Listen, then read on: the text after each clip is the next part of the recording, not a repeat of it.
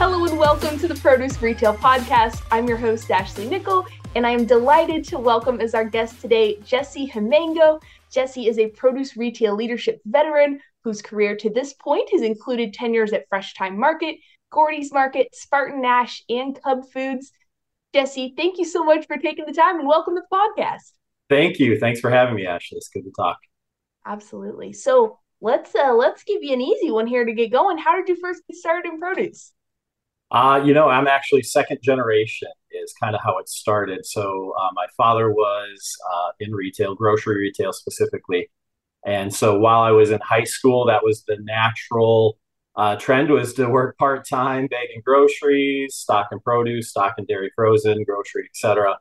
At a chain where my father had started our work. So that was kind of the natural in. And then I was going to college full time and I was working full time as a produce manager at the age of 19. So it was an intense beginning, but a lot of experience from a very young age and a lot of great experience and a lot of great mentors along the way at all those corporations you just mentioned. So, Wow, that's tell me a little bit about managing a department at age 19, because at that point you're probably managing people older than you. I mean, that's a thing in and of itself, right? yes, that brings some awkward situations. There's no doubt about it.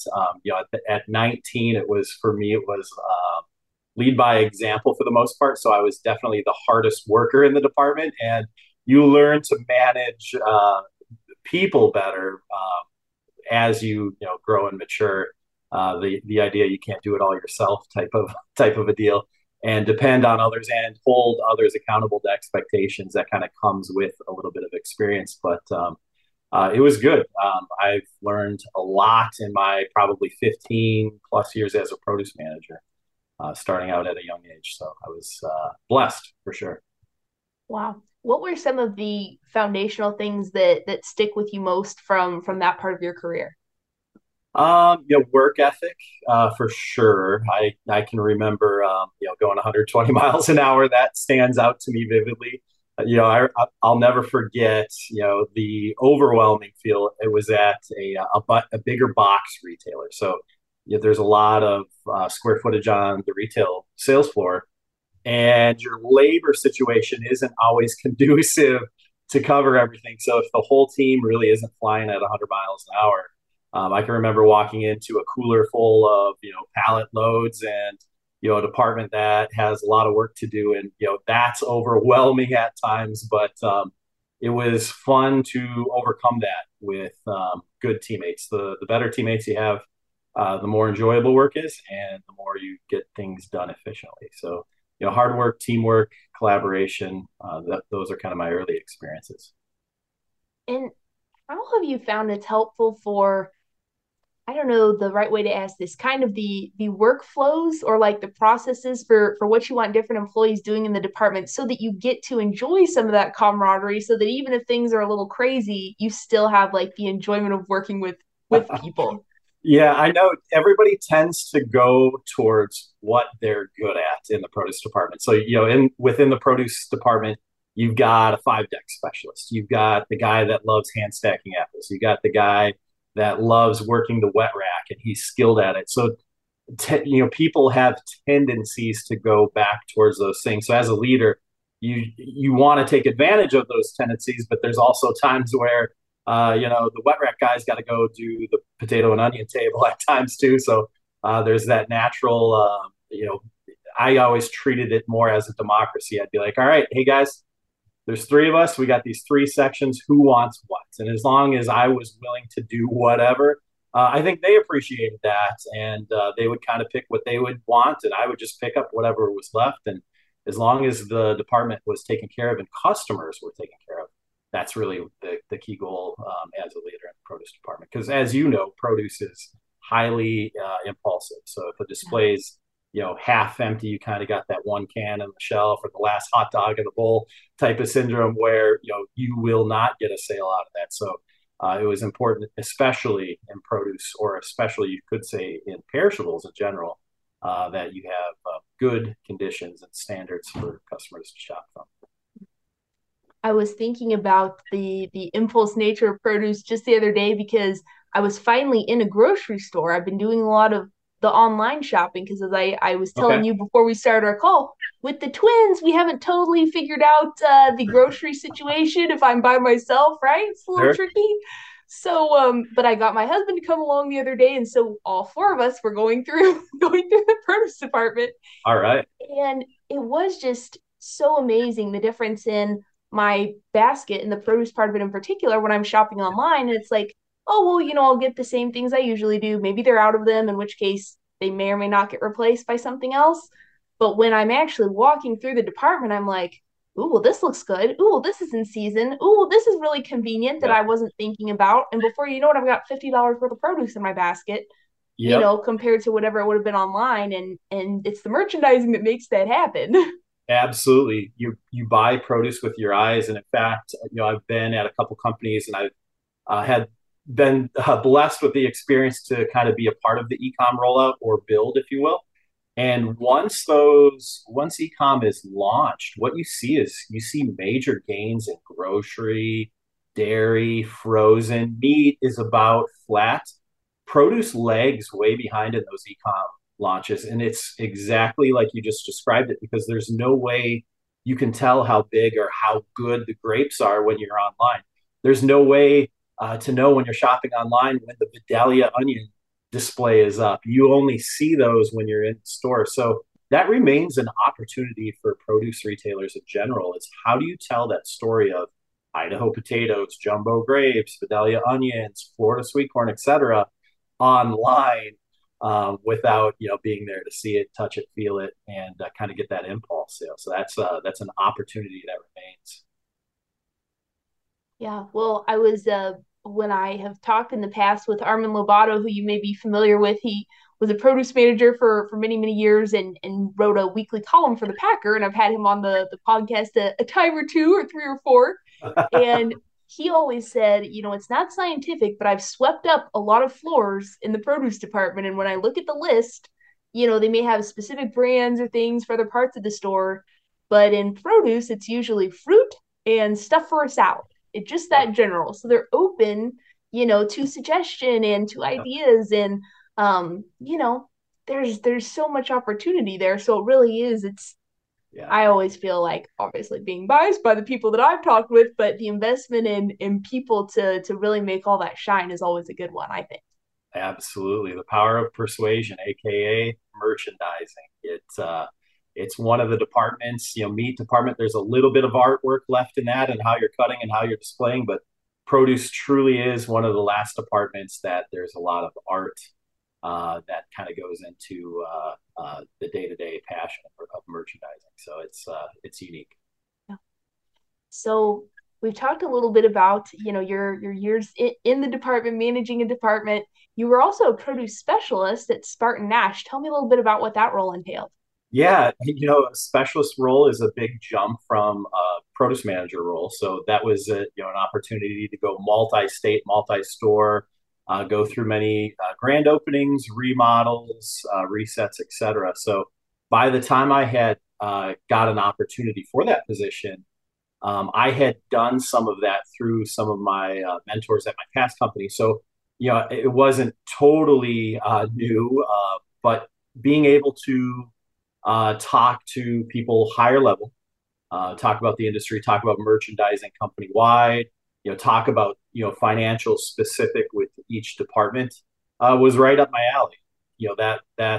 That alley was started from kind of a passion to merchandise and a flair for merchandising, and kind of ropes you into other things like financials, training, putting programs, planograms, etc. together. So it is a big jump, but it was a very enjoyable jump. Fortunately, I was younger because I had to spend a lot of time on the road. So, I remember waking up in different cities, different hotel rooms, thinking, I'm going left to the bathroom, and I walk into a wall. It was supposed to be right because you thought you were in a different room.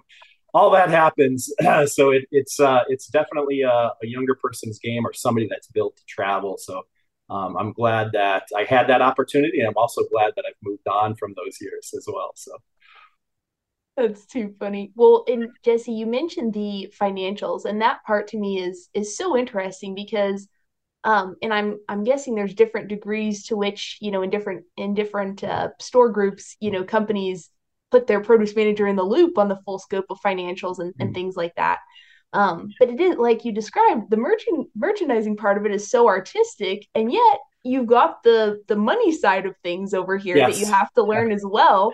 Yeah. Describe a little bit your road of like when you started to learn about different pieces of that and how you kind of educated yourself or were educated in that part of things. Yeah, so I can't really take any credit for that. Business acumen is, some people are perhaps more inclined to it, but more or less that's something that's kind of learned over time. So it was great that I had great specialists as a produce manager that, my goal as a produce manager when you're young is, hey, I want to be in stock on everything all the time at the expense sometimes of shrink. So that's where the specialist would come in and he'd help you toe that line kind of between inventory on hand and turn. So then that's kind of the art that you grow into. So, for me, merchandising was my number one drive. Pleasing that customer was my number one drive.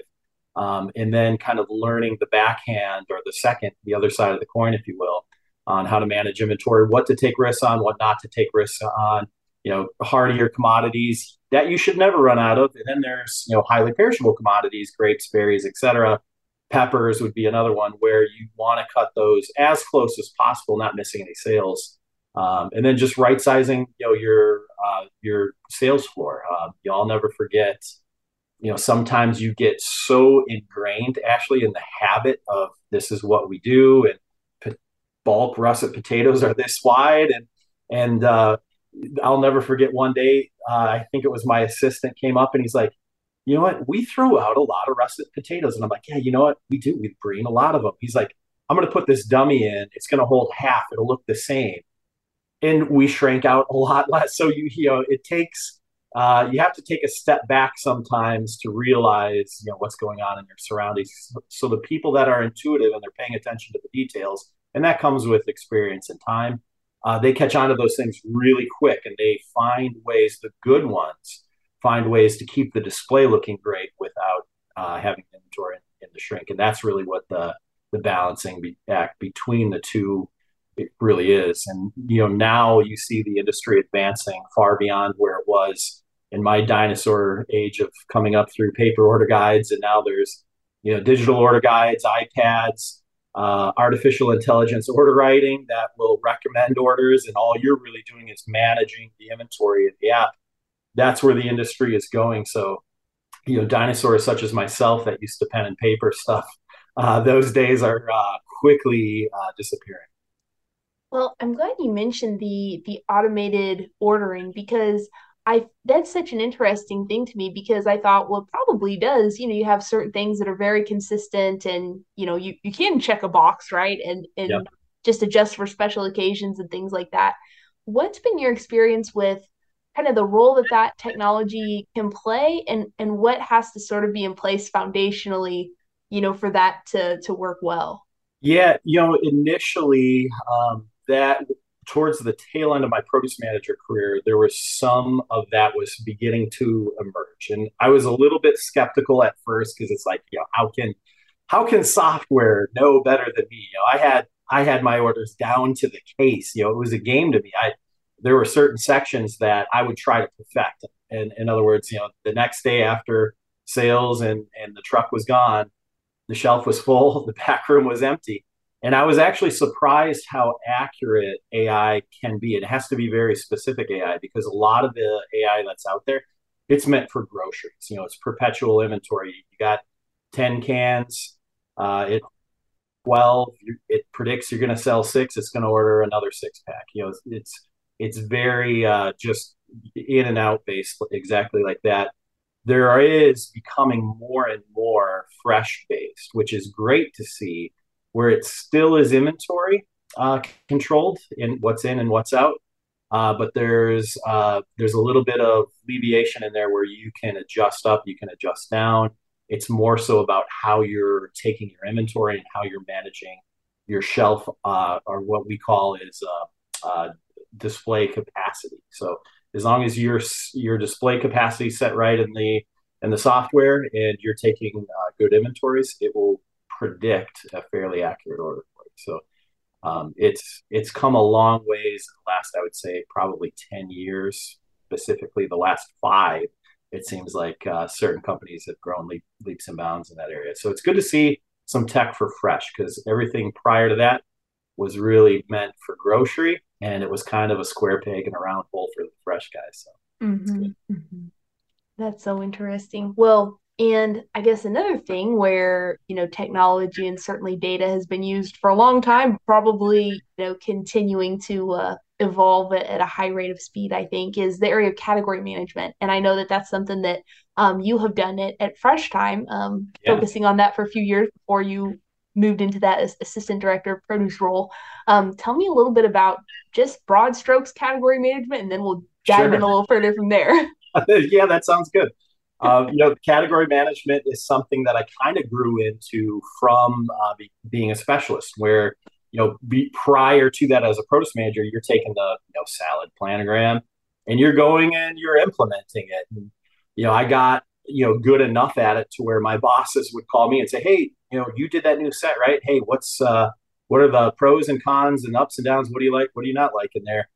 So I got to kind of grow into it from that aspect. And then as a specialist, I got to dabble in that side as well. So by the time I did make it into the category management side, I was pretty well versed in all those things, which is really cool. But your main 3 levers that you have to pull as a category manager is assortment is number one. So you're controlling the assortment, you're controlling the price and promotion, and then you're controlling the merchandising spot or space. So those are the 3 things that you focus on that are really in your control. And there's different details that go with each one of those levers. And then depending if we're talking about line goods like dressings and salads, those schematics can get very, very detailed, right? You want your best sellers or anchors, you want them in corners or up on the top shelf or down in the bottom where people are going to find those. And then you want items that you're trying to sell for whatever reason. It's either slower, it's a higher retail, you've got a better margin on it. You want all those at eye level. So, kind of going about it from that aspect, from planogram or schematic footprint point. That's kind of your approach, and you can make a big difference in items just by simply moving them around. Retails come into play big time. An example would be, we've gone through a lot of inflation in the last, 2.5, 3 years. It's been pretty crazy. One of my best sellers and one of my past stops has always been a $5 16-ounce organic salad. People loved the price point, big $5 sticker. It was just easy to grab. I doubt a lot of people even used all 16 ounces. It would usually go bad in my fridge before I'd get to it all. As soon as we had to break that $5 mark, it was amazing how people gravitated towards other smaller price point units. So there's, that comes into play. That's your pricing and assortment, which is, all right, hey, if this is going to be a value, it's a higher price point. What's the trade-off point where people will trade down? So you always want to tighten your retails as closely as possible to entice that trade up to maximize your dollars. And then, of course, merchandising, commodities versus line goods. That's a whole other story where, as we talked about earlier in the segment, people buy with their eyes. So highly impulsive items like grapes and berries, you want to get those out in front of people. As a category manager, those were your biggest gain or lift items that you would see in dollars if you could display them in a secondary location. So all those 3 levers kind of come into play with category management. That's fascinating. We'll need to have you back to talk just about category management at some point. Sure. Just put that out there now. Yeah, anytime, anytime. Super. Well, one thing I do want to go a little further on is when you were talking about the point at which people trade down, right? Is like Yes. just that tipping point on the price. Yep. I'm thinking back to my college economics classes and willingness to pay, Yep. being one of the things we talk about, and price elasticity and things like that. And I'm curious, like, what kind of data did you have, or did you look for, whether that was internal or third party, to kind of understand, like, okay, this is the point at which people flip the switch and we see a big old drop in sales Sure. or a big increase in sales going the other direction, you know? Right. Yeah. And that's, actually that's part art and part science. We keep pretty close records on, hey, this is what we sell when we advertise at 2 for 6, 2 for 5, 2 for 4, 2 for 3, et cetera, multiple versus single. So, I mean, as a category manager, you are throwing a lot of darts. So you're trying to dabble, but the good thing is that you're learning from what you're doing and you're seeing trends. So an example would be, a certain chopped salad. We used to advertise it at 2.99, and then we ended up switching to like what was it, a 3 for 9, I think it was. Basically the same retail. We sold 10-11% more at 3 for 9 than we did at the single price point. So you're trying to find items that are good in multiples, and then you're trying to find that, hey, where am I going to max my dollars out? So that's some of the science behind it. And then the other part that's just art is, and this is coming into play today with the current economic situation that we're in and massive amounts of inflation going on out there. There's a lot of customers that are looking to trade down. So an example would be, a lot of people are trading out of Honeycrisp. They're going and buying a Gala or a Fuji, a good eating apple that's 50 cents a pound cheaper, $1 a pound cheaper. So, as a category manager, then when you see that trend arising, you want to go in and you want to tighten your retails a little bit. You might want to take your base Gala Fuji up 10, 20 cents, and you may want to take your Honeycrisp down 10, 20 cents and see if you can still get a little bit of that trade-off and wash ultimately your units and your dollars are really what you're watching there. And then shrink, of course, comes into play in perishables where it doesn't in groceries. So you have to be mindful of shrink. So it's kind of part art, part science. You're seeing a lot of that right now. Another example is colored bell peppers.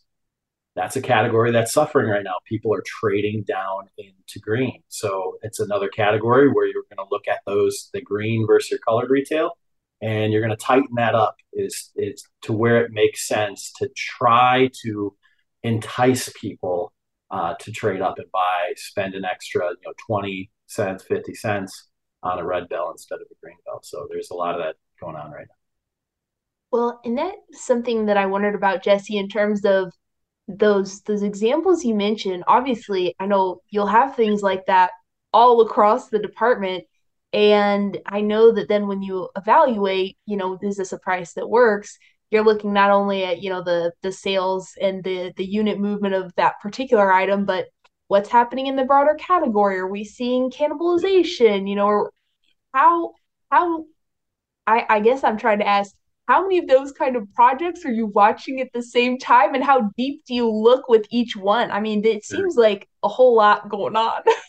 There is a lot, and a trick that you can't look at everything all the time. It's too much. It's too much data. So if you're focusing on some of your winning categories, and okay, hey, why are these doing well right now? And then you focus on your bottom 5, bottom 10 categories and really get granular. And then sometimes there's something in a category that's winning that you can say, hey, all right, we're winning because of whatever.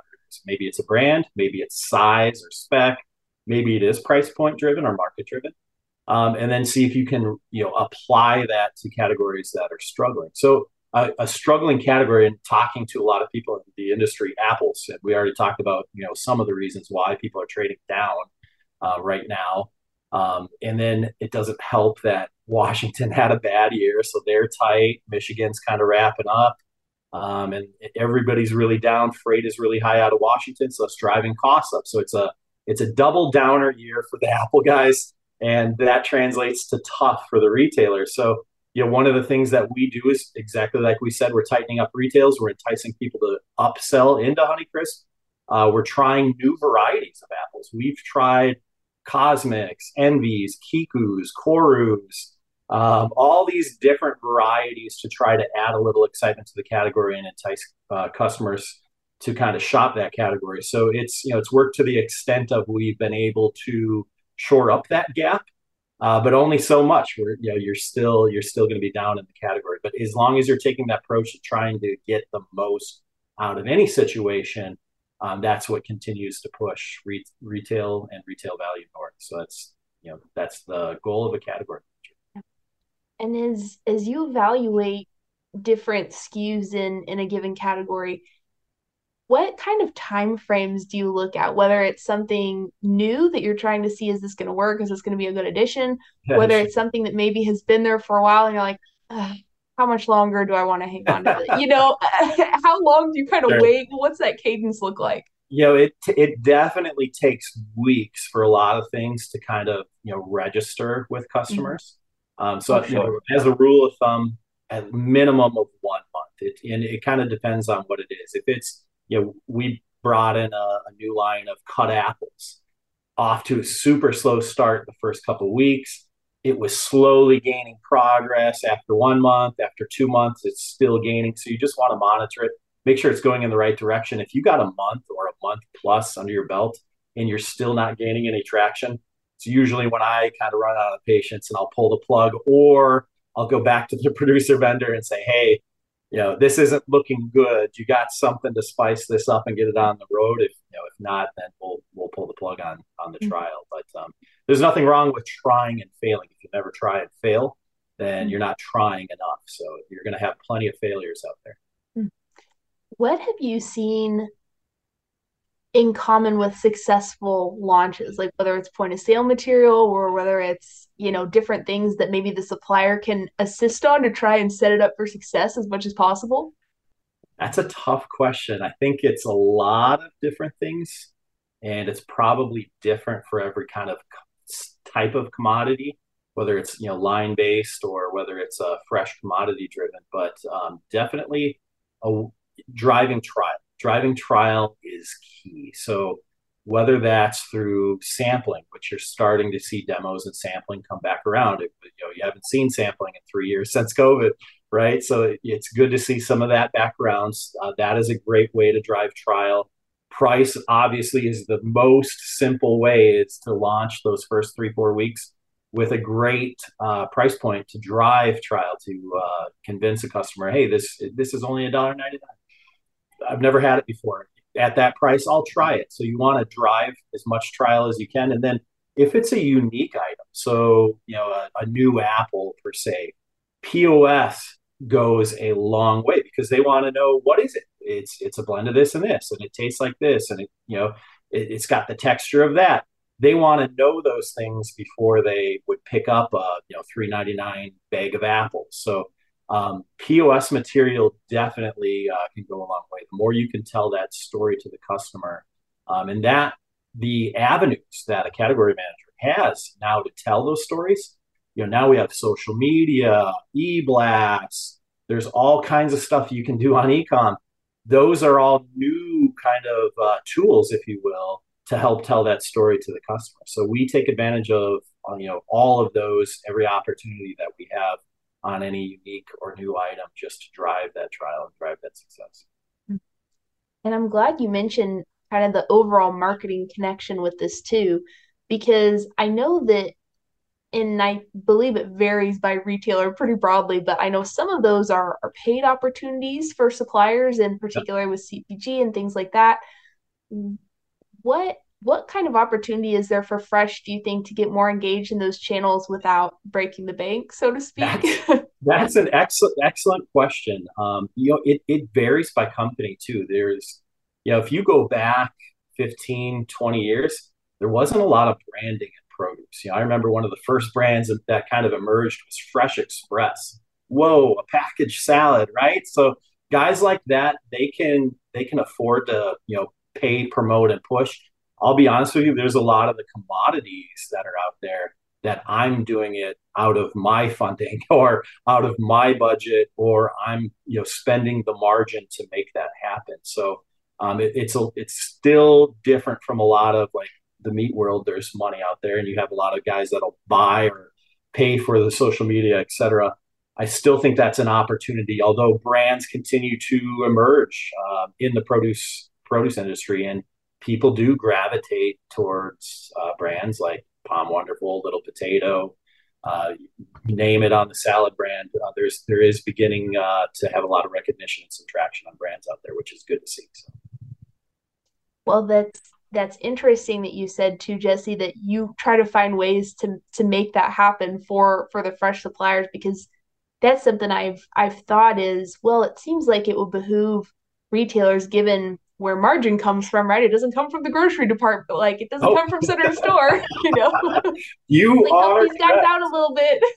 Yep, yep, yep, absolutely. So that's I think one of the benefits to being a category manager or a director is you get to kind of pick and choose some of those stories that you really want to tell, and then have the marketing give them the details, give them the POS, give them some of the differentiation points, and then just let them have a field day on that story. And I think that drives excitement out there, and that's cool to see something that can kind of come out of nothing. So.